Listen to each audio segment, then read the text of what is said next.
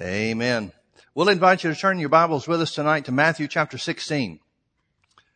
Matthew chapter 16. I want to talk to you about Jesus, the Anointed One. Jesus is, at a certain point in time in his ministry, gets to a place in Caesarea Philippi. And if you've ever been to Israel, this is one of the highlights of the different places to look at.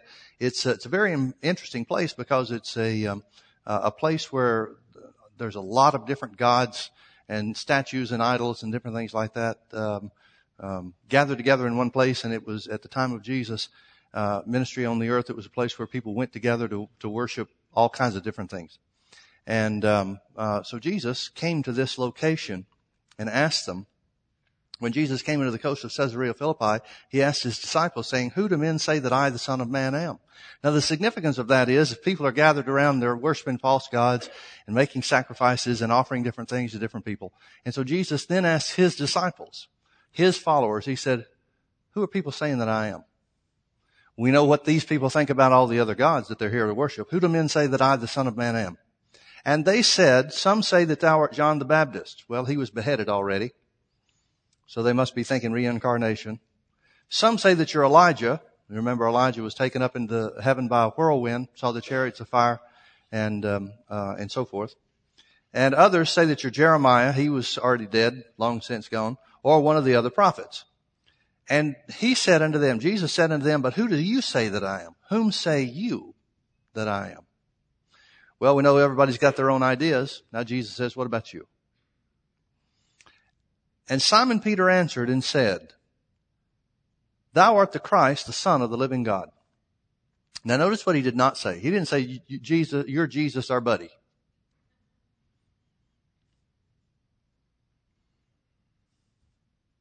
He didn't just say, "You're the Son of God." He didn't say, "You're the miracle worker. We've seen you do lots of cool stuff. You're the one that tells us about God." Notice his answer. Simon Peter answered for the group and said, "Thou art the Christ." The name Christ means anointed one.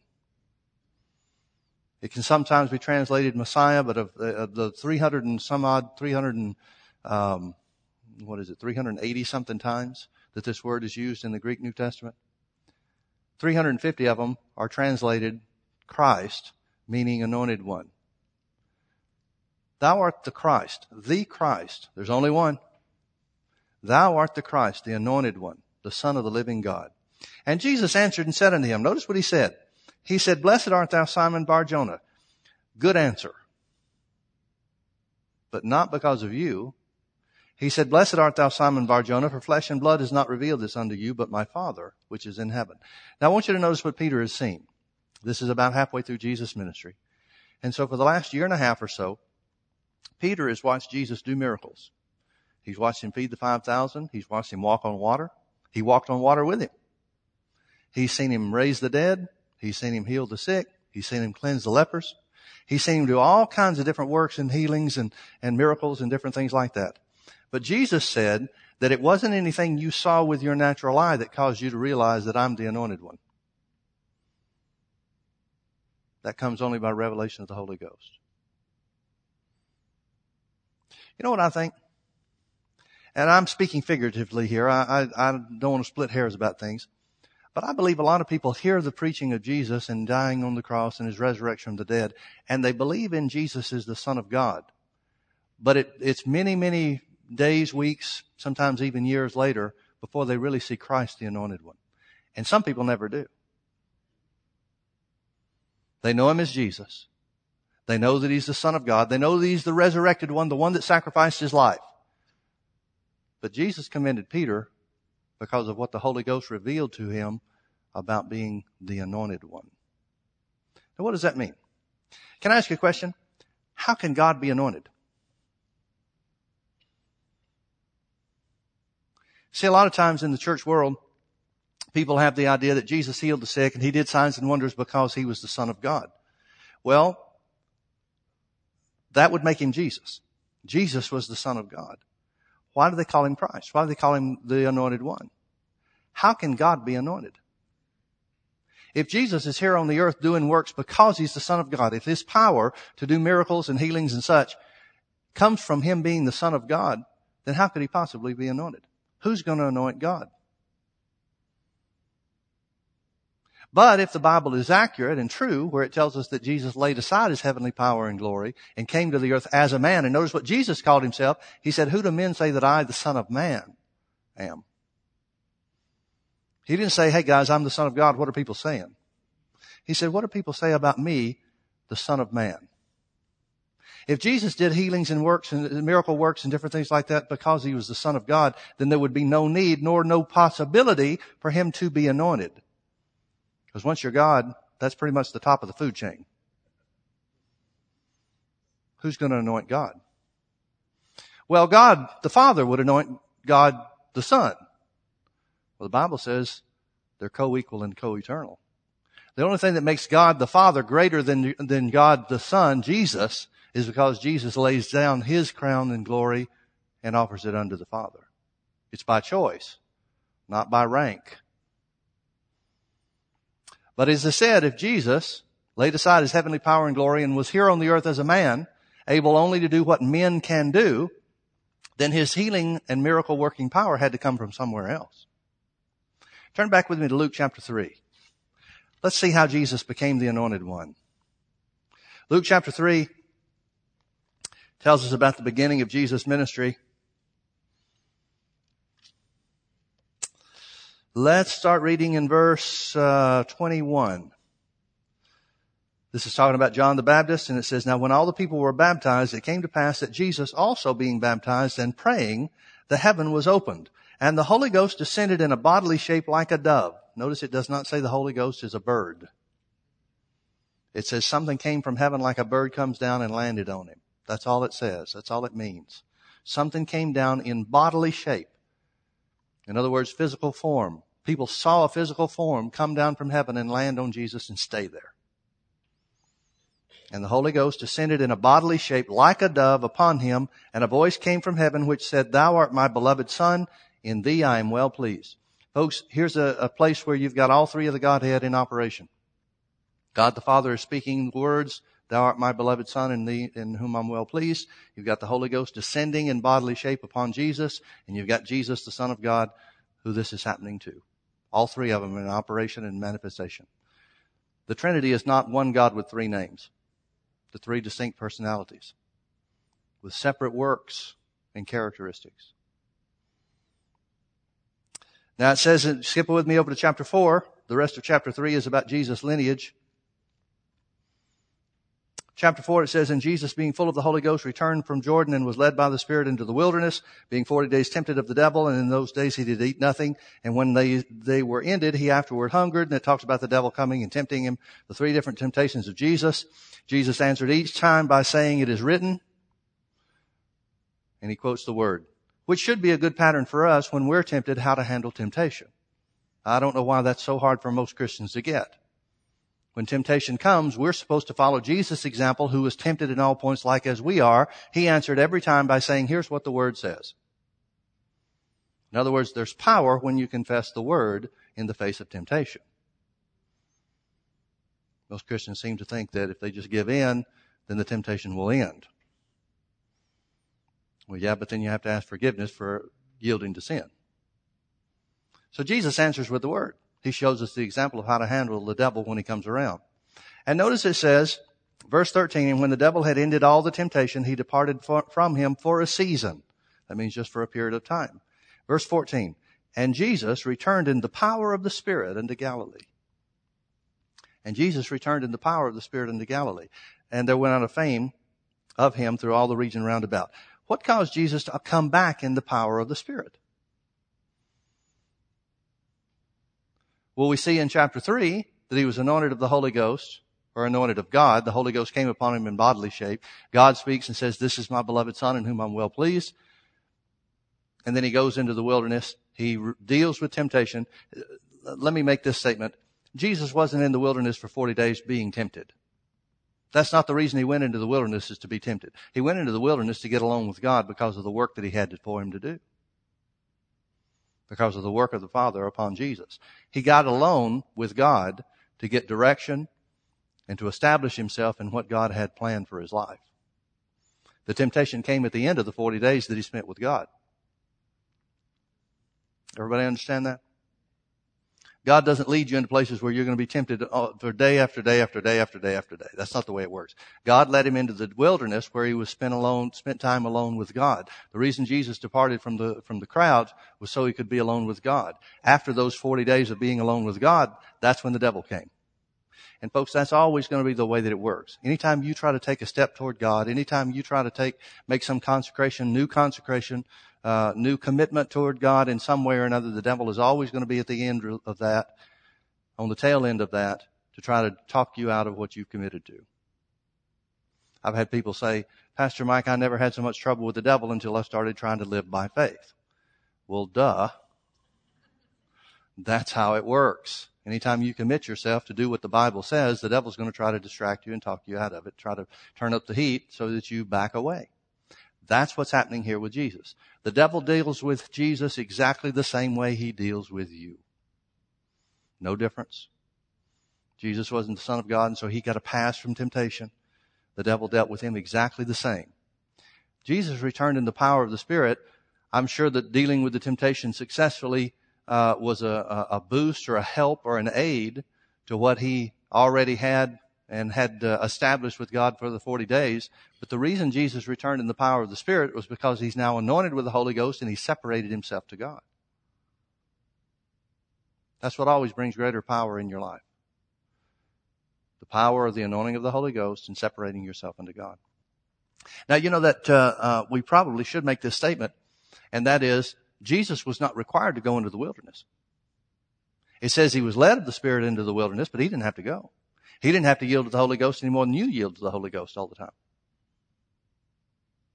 He could have passed that up, and that would have changed everything.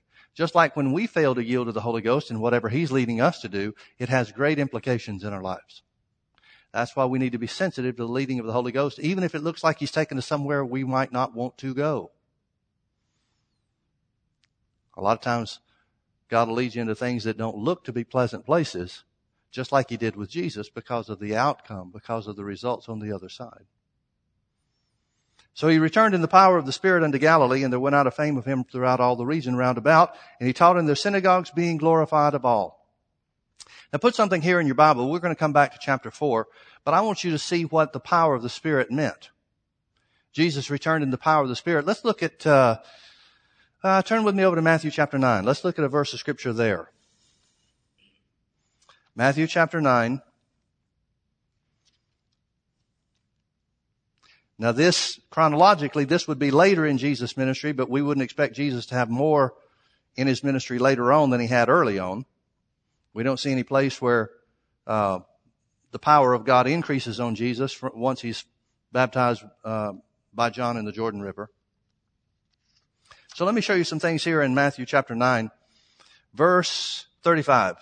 It says, and Jesus went about all the cities and villages, teaching in their synagogues and preaching the gospel of the kingdom and healing every sickness and every disease among the people. I'm reading from the King James. Notice it says he healed every sickness and every disease among the people. Most other translations, and check this out if you want to. I'll prove it to you in just a moment, even without other translations. But most other translations say every manner of sickness and every manner of disease. In other words, it's not saying he healed everything that was sick or every one that was sick. It says he healed every type of sickness and disease. I'll show you why in just a little bit. But notice he said, and he healed every manner of sickness and every manner of disease among the people. So Jesus, who returned in the power of the Spirit, that power of the Spirit was power or authority over every manner of sickness and disease. In other words, there was not one sickness that came to Jesus that was too tough for him to handle. Do you see that? Now let me prove it to you. Skip down to chapter 10 and verse 1. That has to be what it means, because Jesus called unto him his 12 disciples and gave them power. Literally that word power is the word authority. He gave them authority over or against unclean spirits to cast them out and to heal all manner of sickness and all manner of disease. If Jesus didn't have power to heal all manner of sickness and all manner of disease, he certainly couldn't delegate it to the disciples. Right? So Matthew 9:35. And he went about their cities and villages, teaching in their synagogues, preaching the gospel of the kingdom, and healing every sickness and every disease among the people. Teaching, preaching, and healing. The power of the Spirit was upon Jesus. The anointing of the Holy Ghost was upon Jesus, or Jesus was the anointed one to preach, teach, and heal. To preach, teach, and heal. Now let's read down in these verses between, start in verse 36. But when he saw the multitudes, now he's preaching, he's teaching, he's healing every manner of sickness and every manner of disease among the people. But when he saw the multitudes, he was moved with compassion upon them, because they fainted and were scattered abroad as sheep having no shepherd. Then said he unto his disciples, the harvest truly is plenteous, but the laborers are few. Pray ye therefore the Lord of the harvest that he will send forth laborers into his harvest. Now chapter 10 and verse 1 is the very thing Jesus just said God wants us to pray for. He said the harvest is great, the laborers are few. Pray for more laborers. He didn't say pray for more power. He said pray for more people to go do the works of preaching, teaching, and healing. And then he sent forth 12 to do the work. He multiplied himself in chapter 10 and verse 1. Now, I'd like to bring something out to you that you probably don't think of when you first see this. They tell us that there's more people alive today than there were in Jesus' day or in any other time. The population is expanding here on the earth, right? So that means that whatever this multitude that Jesus saw, when he saw the multitudes, his compassion upon them came upon them because they fainted as sheep without a shepherd. In other words, they had no direction. They didn't know what was available to them. They didn't know what God would do for them. When Jesus saw the multitude in one of the smallest countries on the face of the earth, then and now, he saw a group of people that would be much less than what we would know of as the population of the world today. And that small multitude, in comparison, I don't know how big it was, I'm sure it's still a big crowd, but in comparison, that smaller multitude activated the willingness of God, which never changes. God's will never changed. If God wanted it then, he wants it today, because God never changes. Him seeing the small multitudes in need activated the will of God to send forth more people to teach, to preach, and to heal. If that happened in the smaller multitudes in Jesus' day, what do you think God wants for today with the greater multitudes? He wants more people to preach, teach, and heal, just like Jesus did. So the power of the Spirit that Jesus returned in, Luke chapter 4, verse 14, and he returned in the power of the Spirit. That means power over all manner of sickness and all manner of disease, right? Turn back with me to Luke chapter 4. Luke chapter 4, let's see how Jesus describes this anointing that's on him. Verse 16, and he came to Nazareth where he had been brought up, and as his custom was, he went into the synagogue on the Sabbath day. Jesus' custom was to go to church. That should be a revelation to a lot of present day Christians. And as his custom was, he went into the synagogue on the Sabbath day and stood up for to read. And there was delivered unto him the book of the prophet Isaiah. And when he had opened the book, he found the place where it was written, the Spirit of the Lord is upon me because he has anointed me. Isn't this an interesting text for Jesus to take right after he's been anointed of the Holy Ghost by being baptized in the Jordan River by John the Baptist? Returning in the power of the Spirit into Galilee. Obviously, he's doing healing works and miracles because that's what causes the fame to go out of him in that region. And then he comes to Nazareth, to his hometown. And if you want to do good anywhere, you want to do good in your own hometown, right? He comes to his own hometown and he takes the text that says, I'm anointed by the Holy Ghost. The Spirit of the Lord is upon me because he's anointed me. Because he's anointed me. He has sent me. Oh, I'm sorry, I didn't finish that. Because he's anointed me to do what? To preach the gospel to the poor. Now, the poor just simply means, it doesn't mean people that don't have money. It's not talking about that kind of poor. It's talking about people that are oppressed by sin and death. People that are burdened and in bondage in any form because of the sin that came into the world and the spiritual death that overtook the world because of Adam and Eve's transgression in the Garden of Eden. That's what it's talking about, the poor. It's talking about spiritually poor. In other words, those that lost their first place with God. The Spirit of the Lord is upon me because he's anointed me to preach the gospel to the poor. Those that are in bondage to the law of sin and death, in other words. Notice the next he says, he has sent me. The Spirit of the Lord has sent me. Here's what the Holy Ghost sent him to do. He has sent me to heal the brokenhearted. Now we think of brokenhearted as being emotional stuff. well, I used to like this person and they cheated on me and now I'm brokenhearted. It's not talking about emotional stuff. It wouldn't necessarily exclude that. God provides comfort in every situation. But brokenhearted means a breach in spirit. Heart's talking about the spirit. In other words, it's talking about the spiritual break that took place when Adam and Eve sinned in the Garden of Eden. Before that point in time, Adam and Eve were righteous before God because they were created in the image of God.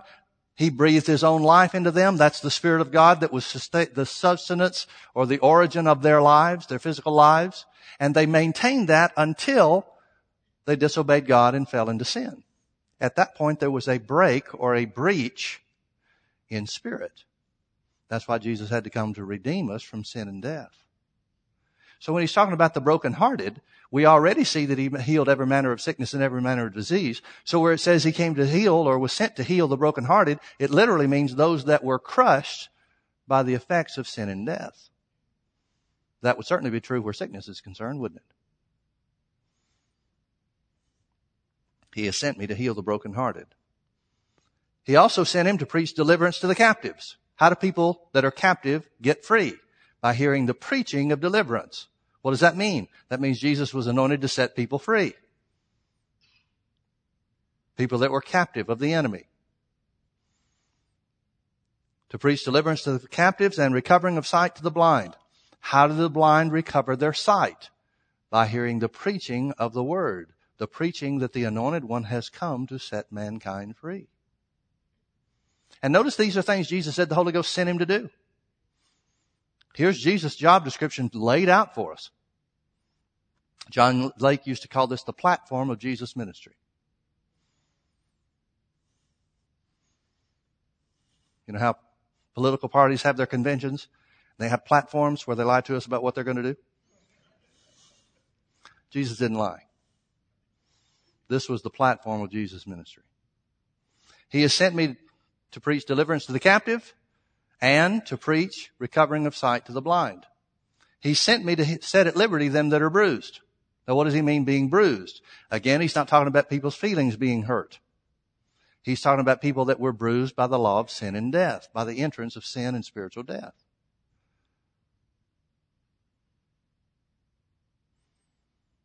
You know how the Bible says in Hebrews that Jesus is touched with the feelings of our infirmities? He has compassion for us because He is easily touched with the feelings of our infirmities. Every one of these things shows God's care and concern for people that are crushed under the weight of sin and death. Whether it's physical, whether it's financial, whether it's in people being tormented in their minds and in their souls. Every one of these things where people are bound in any form whatsoever, this is the compassion of the Lord to set mankind free. I don't think we really understand. I know I don't. I don't think anybody else does either, but at least I'm honest about it. I don't think we understand where it says, for God so loved the world that He gave His only Son. I don't think we've even scratched the surface of God loving the world. I get a bigger glimpse of it in things like this, scriptures like this, than just here in John 3:16. I've heard that all my life, and honestly, it's kind of like, well, I'm glad He did, but the love part doesn't jump out at me. But I read these things and see the compassion that Jesus had for people that are crushed under the weight of sin, especially sickness. He has sent me to preach deliverance to the captives and recovering of sight to the blind. He sent me to set at liberty them that are bruised. He sent me to preach the acceptable year of the Lord. And He closed the book and He gave it again to the minister and sat down, and the eyes of all them that were in the synagogue were fastened on Him. Can't you imagine this, folks? I would love to have been a fly on the wall and seeing some of these things happen. Maybe when we get to heaven, we'll get a replay.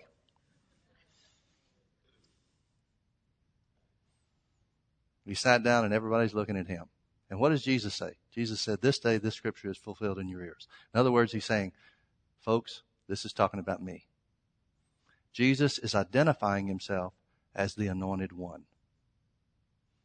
As the Anointed One. Well, what's He anointed to do? Well, He's anointed to heal every manner of sickness and every manner of disease. He's anointed to preach the gospel and to teach in the synagogues, teach concerning the things about the kingdom of God.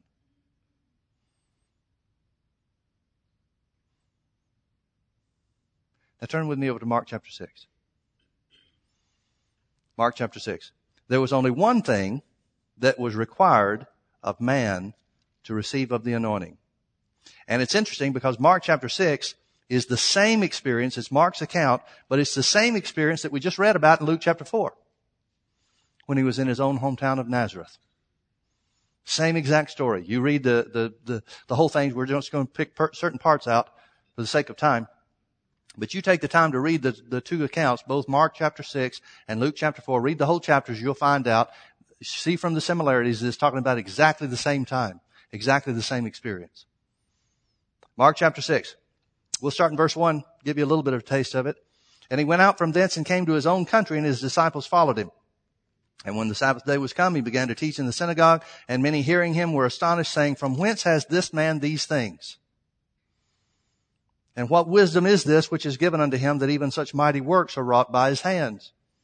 Is this not the carpenter, the son of Mary, the brother of James and Joseph, and of Judah and Simon?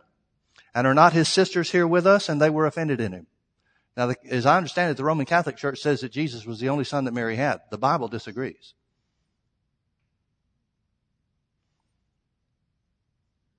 Which brings up an important point, and that is when it comes to Mary, when God gives you a specific work to do, it brings blessing into your life, not curses. It doesn't rob you. It didn't rob her of the blessing of having other children. It didn't mark her in some way so that she couldn't live a normal life. No, in fact, she had other brothers and sisters, half-brothers and sisters to Jesus.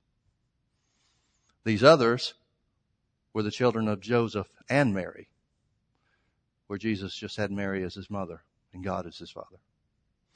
And so they were offended in him. They said, he can't be who he says he is because we know his past, we know his background, we know where he came from. And so they were offended at him. But Jesus said unto them, a prophet is not without honor, but in his own country. That's the same thing Luke chapter 4 brings out. He's not without honor, but in his own country and in his own house and among his own kin. Now notice verse 5 of Mark chapter 6. After Jesus has just preached to them in the synagogue from Isaiah 61, it's Isaiah 61:1 in our Bible. But from the scrolls of Isaiah, the writings of Isaiah, the Spirit of the Lord is upon me, because he's anointed me to preach the gospel to the poor. He has sent me to heal the brokenhearted, those that are crushed by sin and death. Those are some of the mighty works that he's done before. That's what he says in Luke chapter 4. I know what you're going to say. You're going to say, what about the works you've done in other places? Do those here. They wanted to see the show. So he must have done other works. Those were the works that the fame went out of that region, of him throughout all that region in Luke chapter 4 verse 14. People have heard of his miracle works that he's already done, healing every manner of sickness and every manner of disease. And so Jesus said, I know how it works. A prophet is not without honor. I could go anywhere else and they would honor me for the things that I've done except here. Because you think you know me. You knew me growing up, and so you think you know everything that God had planned for me. Verse 5. And he could there. Everybody say could. Notice it does not say would. It said, and he could there do no mighty work. Now what's a mighty work? It's a sign or a wonder or a miracle.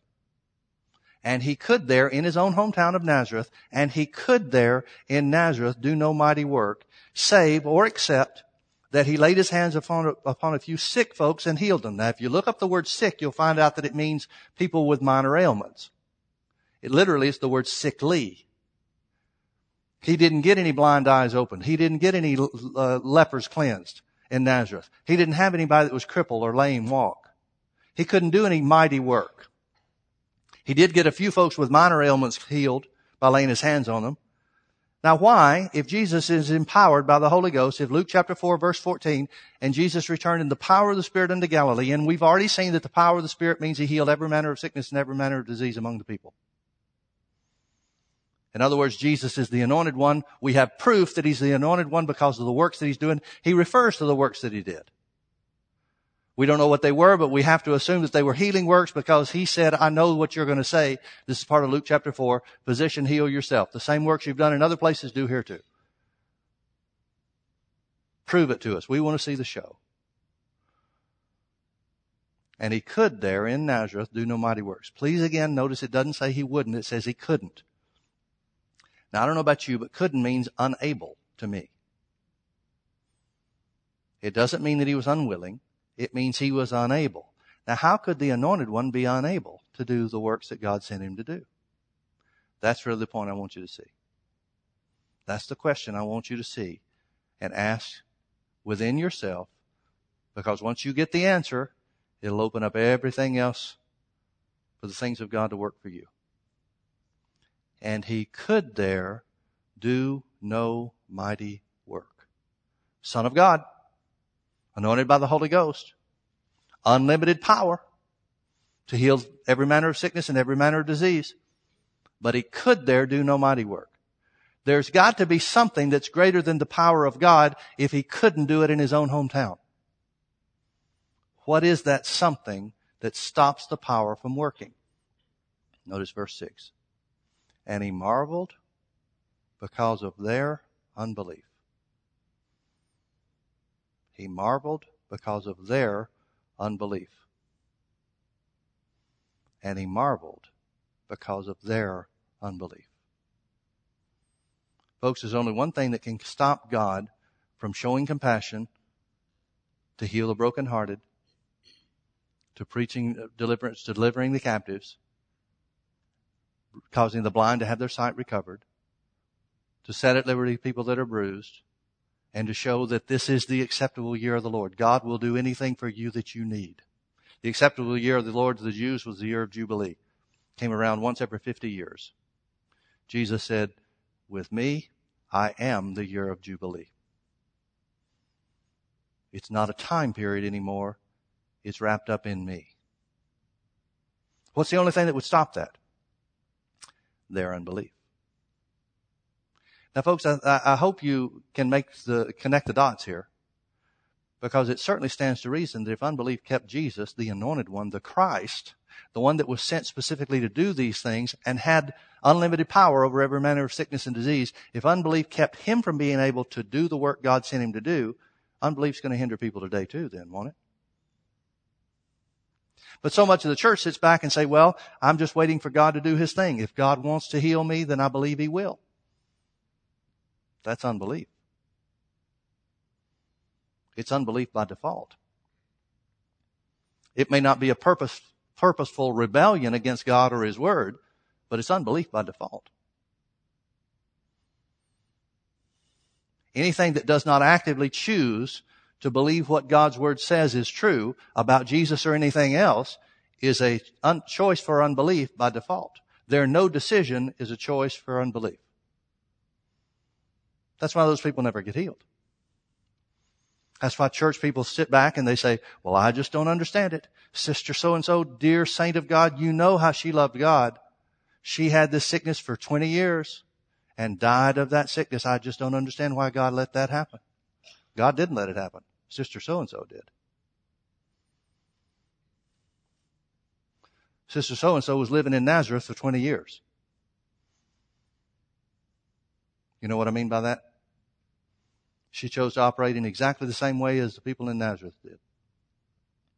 And he could there do no mighty work save or except that he laid his hands upon a few sickly folks and healed them. Now, here's another interesting thing to me, and that is the Holy Ghost inspires Mark to write, I couldn't get much done except I got a few folks with not too much wrong with them healed. Which implies that the Holy Ghost, who's giving Mark these words to write, Mark wasn't there, he wasn't part of the disciples group. So the Holy Ghost that's giving Mark these words to write seems to have wanted much greater results in this town, just like he got them in every other town. So the problem wasn't with what God wanted or didn't want to happen. The problem was with what the people would allow to take place. That brings another thought. Look how easy it is to get things from God if you're just willing to accept them. See, people paint healing as some hard thing to get. How hard was it for you to get saved? I had one person, I asked that question, a rhetorical question one time, and somebody came up to me after the service and said, well, Pastor Mike, listen, it took me 3 days and nights to get saved. And I laughed and I said to him, no, it took you 1 moment to get saved and you wasted 3 days and nights by not believing what the Bible says about getting saved. And he wanted to fight about it because he wanted to hang on to those 3 days and nights that it took him to get saved. He wanted to believe in his own works for 3 days and nights to get saved. And I showed him what the Bible says, and he left mad. I guess he's still saying that it took him 3 days and nights to get saved. Folks, it takes one moment of accepting God's gift to the world named Jesus to get saved. One moment. And then finally when we do come to that moment, it's a surrender more than anything else. It's like, well, okay, I'll just accept it. Bang, there it comes. The Bible says if God gave us Jesus, how will he not with him also freely give us all things? That would have to include healing, wouldn't it? Healing is the easiest thing in the world to get because Jesus already purchased it for you. He bought it for you already. With his stripes, that which has already been paid, you were healed. And he could there do no mighty work, save or except that he laid his hands upon a few sick folks and healed them. And he marveled because of their unbelief. Now, he didn't leave them in that condition, and he went around about their villages teaching. Why did he go around about the villages teaching? Because Romans 10:17 says, so then faith comes by hearing, and hearing by the word. He's teaching to get them to believe, because he still wants God to get to them what he sent Jesus there to do. Now, we don't know if it ever worked. We don't know if they ever came from that place of unbelief to the place of faith, because the Bible never tells us anything more about the city of Nazareth. Well, Pastor Mike, I sure hope I'm not in that same category. Well, I hope you're not too. Turn with me over to Mark chapter 9. Let's see. Mark chapter 9. Jesus just comes back from the Mount of Transfiguration with his 3 disciples, Peter, James, and John. The other 9 are left behind at a certain place, and Jesus returns to them. Verse 14, and when he came to his disciples, he saw a great multitude about them and the scribes questioning with them. That's usually trouble. And straightway all the people, when they beheld him, were greatly amazed, running to him, saluted him. And he asked the scribes, what question ye with them? Jesus runs to their defense. Don't ask them questions, ask me. They didn't have too much success by doing that, so that's probably why they were working with the disciples. And one of the multitude answered and said, Master, I have brought unto thee my son, which has a dumb spirit. I think they're all dumb, but this one specifically, I think is being spoken of as keeping him from being able to speak. And wheresoever he taketh him, he teareth him, and he foameth and gnasheth with his teeth, and pineth away. And I spake to thy disciples that they should cast him out, and they could not. Now, did we not just read in Matthew chapter 10 and verse 1 that Jesus gave the 12 disciples authority or power against or over all unclean spirits to cast them out? So they've got power, according to Matthew chapter 10, verse 1. They had power, but they couldn't make it work. That sounds a lot like Nazareth in Mark chapter 6. Jesus had the power, but he couldn't make it work. Was it Jesus' fault that he couldn't make it work? No, it was the unbelief of the people. Now, Jesus knows how this works, and the disciples apparently don't. Because Jesus responds when he hears that the power that he delegated to the disciples to cast out evil spirits didn't work. Notice what Jesus says. Jesus answers him and said, O faithless generation, how long shall I be with you? How long shall I suffer you? Bring him unto me. Now please notice, Jesus did not look at the disciples and say, you unbelieving bunch of guys, what is your problem? Why didn't you make this work? No. He answers him, meaning the Father, who's telling about his Son. The Father is the one that says, I brought him to your disciples, and they couldn't do anything. Jesus answers the Father and says, you're part of a faithless generation. In other words, you're a Nazareth kind of person. The problem is not a lack of faith on the part of the disciples, although the experience where it didn't work for them did injure their faith. Jesus has to deal with that later on. The problem was a lack of faith on the part of the Father. Now, wait a minute. I thought Jesus was the anointed one. I thought Jesus had unlimited power to cast out devils and to heal every manner of sickness and disease. Well, why didn't Jesus just say, well, I know. It's hard to get good help nowadays. And so I understand how you might have had a problem, but I'm here now.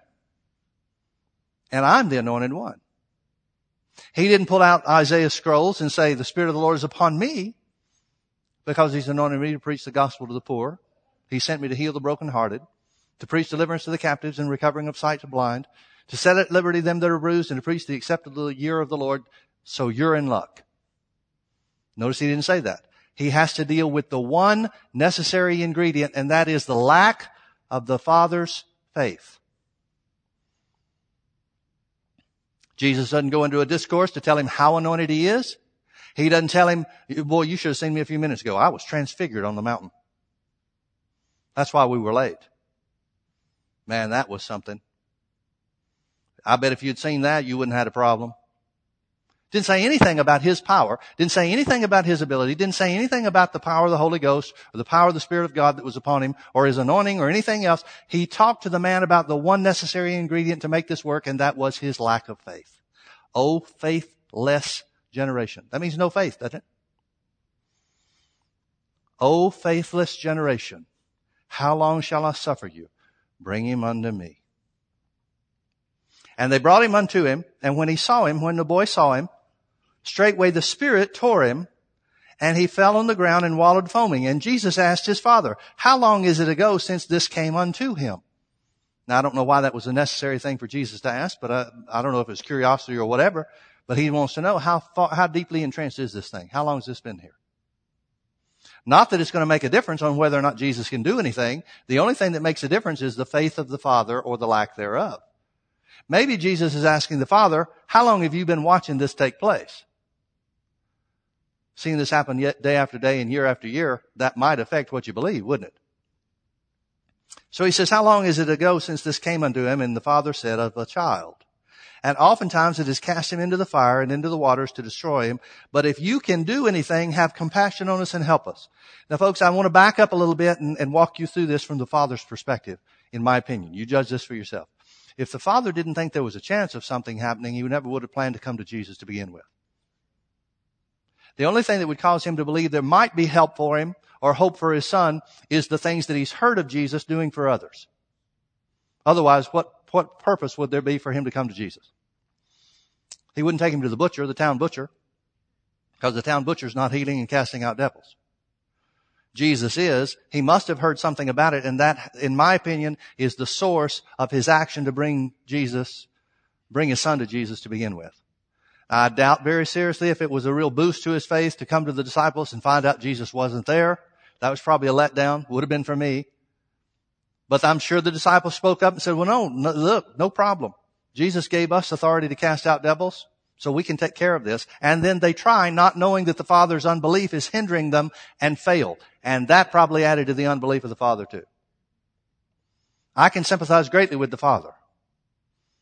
I can even sympathize with the disciples on this case.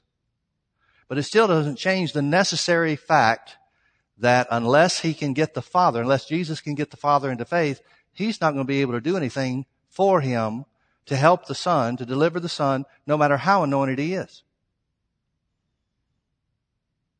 Right? So the Father says, it's been like this since he was a child. A lot of times it throws him into the water to drown him. A lot of times it throws him into the fire to kill him that way. He says, but if thou canst do anything, have compassion on us and help us. That shows his lack of faith right there. He doesn't know if Jesus can do anything. He may have thought Jesus could do something when he first came, but now he's at the place where I don't know if you can help us at all. But if you can, please do. And Jesus puts his arm around his shoulders and says, I understand how you feel about this. I have great compassion on you, and my great compassion causes me to sympathize with your problem. See, that's what people want. You've got a lot of people, I've come upon a lot of people that I can't get them healed because they want sympathy for their sickness. Jesus did not sympathize with this father.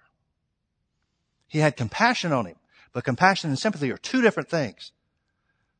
I see a lot of people who Christian brothers and sisters help destroy by sympathizing with their sickness. Had somebody come up to me this morning after the service, and they said, Pastor Mike, I need you to pray. They turned in a prayer request, but I didn't understand the prayer request, and so I didn't say anything in church about it. Well, she was the one that turned in the prayer request. And so she came up afterwards, and apparently this father, some flu virus or something like that had gone into his house, and he had two sons, or had a son and a daughter grown son and grown daughter. The flu had turned into pneumonia. She had died. The son was in a coma. The father had the thing too. And so it just kind of swept through the house and, taking everybody out. And so she was just all distraught about this. She said, I want you to pray. And I said, well, what are we praying for? She said, I want you to pray that the son will be healed. He was at the point of death. So she said, I want you to pray that the son will be healed. She tuned up and started to cry. And I said, well, what are you crying for? She said, because it's such a terrible situation. And I said, well, but if the Bible is the answer, if praying for healing is the answer, why are you crying? And she started coming up with the reasons for why she's crying. Well, I feel sorry for the father. I said, I thought we were praying for the son. She kept on and on and on. And finally, I got her to the place where I caused her to realize, look, we can't pray in agreement if I'm praying in faith and you're crying. There's no agreement between faith and crying. Well, I just feel so bad for him. I said, this has nothing to do with how you feel. This has to do with whether or not the Word of God is true and we can agree on it. It took me 10 minutes to get this woman to stop crying so that we could pray in agreement. Prayed. I said, is it done? She started to cry. She said, I sure hope so. I said, it's not. Let's start over. Spent another 10 minutes. Finally got her into the place of faith. And I could see it in her eyes. She wanted to cry. She wanted to cry. I said, don't you do it. Don't you dare shed a tear. There's nothing to cry about if the Word of God is true. And the Bible says if two of us agree as touching anything we ask here on the earth, it shall be done. You crying undoes this thing and will cause this man to die. I said, you don't want to kill this man, do you? She said, no. And I said, then don't cry. She stiffened up a little bit. Then I thought she was going to cry because she thought I was being mean to her. I've seen a lot of people destroyed through sympathy, folks. Don't sympathize with people being sick. You can have compassion without being sympathetic. Sympathy doesn't help anybody. Compassion does. Now, I know it's a fine line, and we have to be careful in how we present ourselves, and I've offended a lot of people on this thing, but sympathy will kill somebody. The devil uses sympathy to enforce sickness. So instead of Jesus putting his arm around him and telling him how he understands his feelings, notice Jesus says to him, the Father said, if you can do anything, have compassion on us and help us. Jesus turns it around back on him in verse 23 and says, if thou canst believe, all things are possible to him that believes. In other words, he's saying it's not a matter of what I can do. Now notice where Jesus is coming from. Jesus knows he can do anything. He knows he has unlimited power over sickness and disease, and it's a simple thing for him to cast out devils. He's got authority over all the power of the devil. No sweat for him to be able to do it. But he doesn't try to convince the Father of that. He tries to convince the Father that his place is one change, one adjustment, one step that has to be taken, and that is a step from unbelief into faith. Now, you know how most people think that's a big, giant step? It's not. I think this is the reason for this story being included in the Scripture, to show you how easy it is to go from unbelief to faith. Straightway the father of the child cried out and said with tears, Lord, I believe. Help thou my unbelief. Now, you know what put this father over? When he said, Lord, I believe. He could have skipped the tears. He could have skipped the help my unbelief. Neither one of those helped him, but we understand where he's coming from. We can empathize with him. We can have compassion for him. But the thing that put him over was when he said, Lord, I believe. Now, can I ask you a question? What changed with this guy? He still saw the 9 disciples not able to help his son. He still saw his son being thrown down in front of Jesus and wallowed foaming, gnashing his teeth and all that other kind of stuff. He saw this thing act up. He hasn't seen anything new, anything different. He simply made a choice. Lord, I believe. That's what faith is, folks. It's a choice to believe. He goes from, Jesus, if you can do anything to help us, have compassion on me and do something, to, Lord, I believe. Jesus didn't stop and say, look, watch this, go heal somebody else and come back and say, now what do you think? The one choice, one step, one adjustment that the Father made is He said, Lord, I believe. Without any evidence to contradict what's kept Him in unbelief before, He simply chooses to change His position from unbelief to faith. Jesus gets His point across. He's already said, you're a faithless generation. You don't have any faith. That's the problem. Jesus then compounds it in verse 23 by saying, it's not a matter of what I can do, it's a matter of what you can believe. The Father has no doubt whatsoever that the change has to come from Him, not from God. Now, how different is that from where most people's position is on healing today? Most people are waiting for God to do something. Most people are waiting for things to change on God's end. Jesus made it perfectly clear to the Father, the change doesn't come from me. It's going to have to come from you. And He makes the change. Simple change. Lord, I believe. Help thy my unbelief.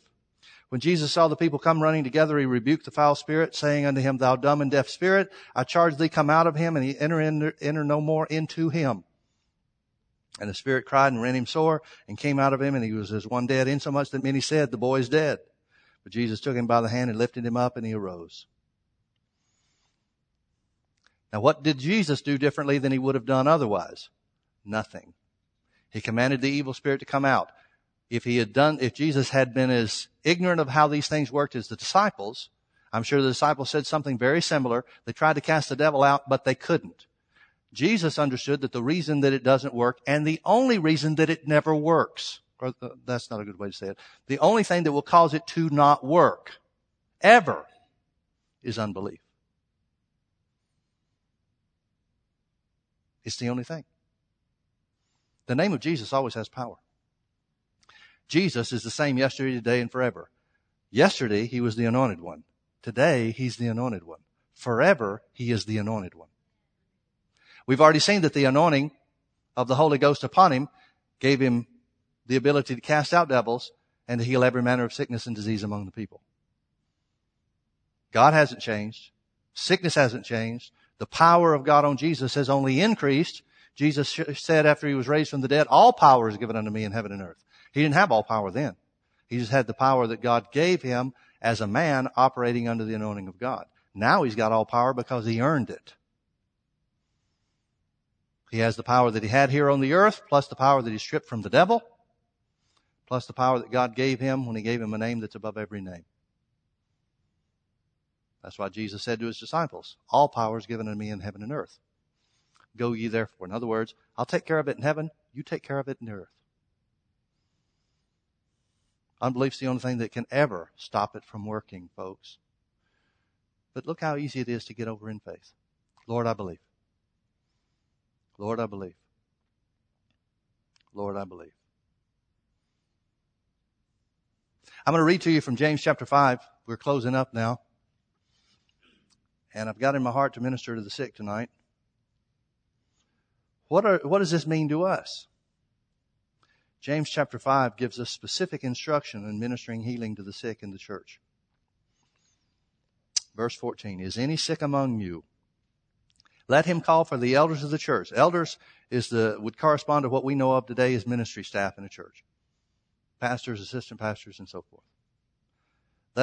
Is any sick among you? Let him call for the elders of the church, and let them, the elders, pray over him. The word pray here is a general word for prayer. It means literally to worship. Let them pray or worship over them, the sick, anointing him with oil in the name of the Lord. You know why some people fail to receive their healing? Smith Wigglesworth had a sermon on this, one of the best things I ever read. He said this. He said, when I come before those that are sick, he said, I never see their sickness. He said, I see Jesus. He said, it's my job to get them to see Jesus instead of looking at their condition. He said, when I get people to see Jesus instead of see how bad things are for themselves or how long they've had this thing or that thing or whatever it is, if I can get them to see Jesus, he said, I always get them healed. He said, you can't see Jesus without being in faith. I like that. Because so often what happens is in healing lines or healing services, people come up and they come up in desperation. They're like the father in Mark chapter 9. They come and they don't say it, but it's kind of like, oh God, if you can do anything, please let it happen today. And they're not looking at the anointed one. Is any sick among you? Let him call for the elders of the church and let them pray over him, anointing him with oil in the name of the Lord. And the prayer of faith shall save the sick. Now this word prayer is a different word. This word prayer means vow. And the vow or the declaration of faith shall save the sick. The word save is the word heal. The declaration of faith, the vow of faith, shall heal the sick. Notice it doesn't say it might work. It says the declaration of faith. If we follow the explicit instructions, this will work every time. Now, folks, if unbelief stopped Jesus' power from working, unbelief will stop the power of God from working, the healing power of God from working today too. And I think a lot of times what happens is we lay hands on people too quickly and we don't know whether or not they're in faith. We just try to help them. They're grabbing at straws and we just lay hands too quickly on folks. And so they go away without results, and then they become more entrenched in their unbelief like the Father did in Mark chapter 9. But if we meet the qualifications of faith and the prayer of faith, the vow, the declaration of faith, shall heal the sick. Sounds like a guarantee. Yeah, well, what happens then, Pastor Mike? Notice it says, and the Lord shall raise him up. And the Lord shall raise him up. And the Lord shall raise him up. Being raised up is not even your responsibility. It's God's. And the Lord shall raise him up. Now it goes on to say, because there are some people that are always going to let the devil talk them into thinking the reason you've got this situation is because of some sin in your life. Notice it says that the prayer or declaration or vow of faith shall save or heal the sick, and the Lord shall raise him up, and if, everybody say if, and if he has committed sins, they shall be forgiven him. And if, that means not everybody that's sick is sick because they did something wrong. As a matter of fact, that's usually not the case. But sometimes that might be the case. Well, if that is the case, what do we do, Pastor Mike? Do we have to do something else? Something new? Something extreme? No. It's the same vow of faith that heals the sick that causes them to be forgiven of whatever they did. You don't even have to add that to your prayer. And if he's committed sins, they shall be forgiven him. Where is the room for error in this? It's almost like Jesus really was the anointed one, huh? It's almost like the power of God was made available for the church, and God expects it to work every time, just like he expected it to work every time in Jesus. Who knew? Folks, this works every time. Who in here needs hands laid on you to receive your healing? Would you step out from where you are and come down to the front, please? We're going to lay hands on you and anoint you with oil.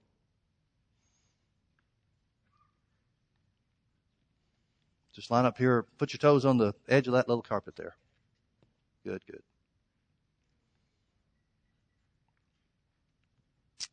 Hallelujah. The rest of you in the congregation, would you stand with us, please? We want to get you participating in this and not just spectating. Hallelujah. Now, the first thing I'm going to get you to do is we're going to take a moment and we're just going to focus on Jesus. He's the anointed one. Amen. Notice it didn't say anything in James chapter 5 about a special anointing for the elders, special call on them or anything like that, because Jesus is the anointed one. That's what counts. Jesus is the anointed one. He was when he was here on the earth. He is today, and he ever will be. Forever will be. So let's get our eyes on Jesus. Because whatever your situation is, whatever your condition is, it's no match for the anointed one. Remember what he said. Just close your eyes and lift your hearts toward heaven. Reach out with your heart, your spirit, toward heaven, and realize what Jesus said about the power of God that was upon him. The Spirit of the Lord is upon me, Jesus, because he has anointed me to preach the gospel to the poor. The good news to you, no matter how the law of sin and death has broken you in body or created an issue or problem for you, the good news is Jesus broke that power of sin and death. He's anointed me to preach the gospel to the poor. He has sent me to heal those that have been crushed by sickness, among others. to preach deliverance to the captives and recovering of sight to the blind, to set at liberty them that are bruised. Is that you? You've been bruised by the work of the devil in your life? To set at liberty them that are bruised, and to preach the acceptable year of the Lord. Lord, we magnify you. We exalt you as the Christ, the Anointed One, the Son of the living God. We thank you, Lord, that there is no problem, no sickness, no disease, no condition that's greater than the power, the healing power of God to set people free. In Jesus' name, Father, we act in obedience to your word. We anoint these with oil in the name of the Lord. And because Jesus broke the power of sin and death through his sacrifice and through his resurrection, we thank you that this prayer of faith that we pray now shall heal every one of these, and that you, Lord, shall raise them up. In Jesus' name. May I take your hat off, sir? Father, in obedience to your word, we anoint our brother with oil in the name of the Lord Jesus Christ, the Anointed One. And we declare that through Jesus' sacrifice and his resurrection, the power of sickness is broken over his body. Thank you, Lord, that he's healed now in Jesus' name, and that you're raising him up in Jesus' name. Father, we anoint our brother with oil in the name of the Lord, and we declare that he's free from sickness and disease because of the work of Jesus. Thank you, Father, for raising him up now, for correcting whatever the issue is, whatever the problem is. In Jesus' name, amen. Father, we lay hands on our sister and anoint her with oil in the name of the Lord. I thank you, Father, that through the work of Jesus, she's free from the law of sin and death. The power of sickness is broken over her body.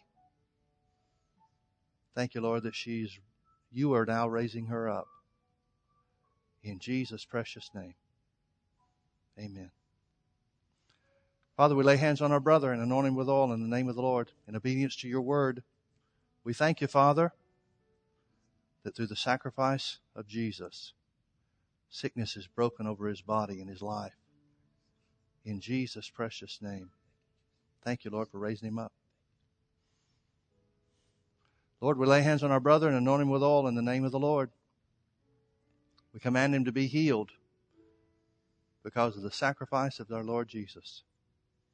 Thank you, Lord, for raising him up now in Jesus' precious name. Amen. Father, we lay hands on our sister and anoint her with oil in the name of the Lord. We thank you, Father, that she's healed from the top of her head to the soles of her feet, and that you are now raising her up by the power of God. Amen.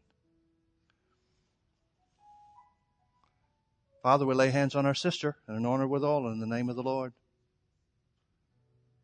We declare that she's healed by the stripes of Jesus, and that you are now raising her up. Thank you, Lord, for doing a supernatural work. Oh, thank you, Jesus, that you're the Anointed One. We lay hands on our brother in the name of Jesus.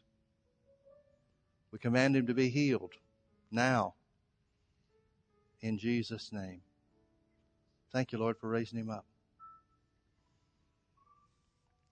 Lord, we lay hands on our sister and anoint her with oil in the name of the Lord.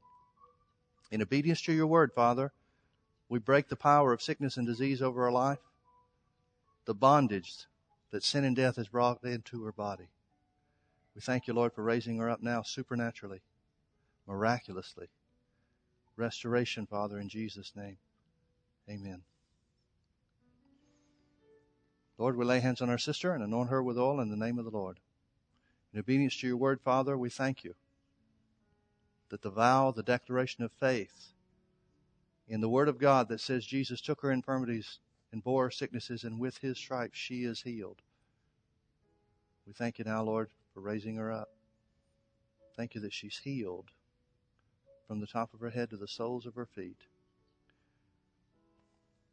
Lord, we lay hands on this sister in the name of Jesus. We command her to be healed because of the work, the finished work of Jesus, our Lord, the Anointed One. Thank you, Lord, for healing her now and for raising her up in Jesus' name. Amen. Lord, we lay hands on our brother in the name of Jesus. We anoint him with oil in obedience to the word. We thank you, Father, that our declaration of faith in the Word of God, faith in that which Jesus has accomplished, heals him from the top of his head to the soles of his feet. We thank you, Lord, for raising him up now in Jesus' precious name. Amen. Lord, we lay hands on our sister and anoint her with oil in the name of the Lord. We declare by faith that she's healed by the stripes of Jesus. We thank you now, Lord, for raising her up. Thank you, Lord, for doing a miraculous work in her in Jesus' name. Amen. Lord, we lay hands on this sister in the name of Jesus, and we anoint her with oil in obedience to your word. We declare that she's healed by the stripes of Jesus, and that you now, Lord, are raising her up in Jesus' precious name. Hallelujah. Lord, we lay hands on this sister and anoint her with oil in the name of the Lord. We declare that she's healed by the stripes of Jesus and that you're now raising her up supernaturally in Jesus' name. Lord, we lay hands on our brother in the name of Jesus, and we anoint him with oil in obedience to your word. We declare that he's healed by the stripes of Jesus. We thank you, Father, that there's nothing that's too hard for you. We thank you that Jesus, the power that he has delegated to the church, is sufficient to heal our brother, which we command now. Thank you, Lord, for raising him up. In Jesus' name. Lord, we lay hands on our sister and anoint her with oil in the name of the Lord. We declare that she's healed by the stripes of Jesus and that you're raising her up now. In Jesus' precious name. Amen. Amen. Hallelujah. Father, we lay hands on our brother and anoint him with oil in the name of the Lord Jesus. We declare that he was healed by the stripes of Jesus and that you are now raising him up. Thank you, Father, for doing a miraculous work in him. In Jesus' precious name. Hallelujah. Lord, we lay hands on our sister and we anoint her with oil in the name of the Lord. We thank you, Father, that there's nothing that's too hard for you and that Jesus paid the price for this when he bore her infirmities and carried her diseases. Therefore, Father, we thank you that she's healed now from the top of her head to the soles of her feet. Completely restored in the name of Jesus. Thank you, Lord, for raising her up supernaturally from this moment forward. In Jesus' name, amen. Amen. Praise the Lord. Let's all lift our hands and thank God because it's done. Not because we feel like it, but because His Word says so. We obeyed His Word. Father, we thank you that as we've obeyed your Word, each and every one of these are healed now by faith. We thank you that the prayer of faith, the declaration that they are healed by the stripes of Jesus, brings the healing power of God to bear in their situations and upon their bodies. Lord, we thank you for raising them up supernaturally, miraculously, each and every one, in Jesus' precious name. Oh, Father, thank you. It's so good to be healed. It's so good to be healed. Thank you for your great compassion to minister healing to each and every one of these and to restore them to divine health. In Jesus' precious name. In Jesus' precious name. Is it done? Amen. Amen. Praise the Lord. Well, God bless you, folks. Go as the Lord raises you up. Amen. Amen. Hallelujah. Hallelujah. Well, as we go, let's thank Him one more time. Oh, Father, you're so good. You're so good to provide a foolproof way, a guarantee for healing to work in your church. Thank you, Lord, that just as your compassion moved upon you to raise up laborers to preach, to teach, and to heal in Jesus' day, we thank you for laborers that will go forth in this harvest, even greater harvest, to preach, to teach, and to heal. In Jesus' precious name. Amen. Amen. Say it with me. Jesus is the anointed one. Yesterday, today, and forever. Amen. God bless you. Thank you for being with us.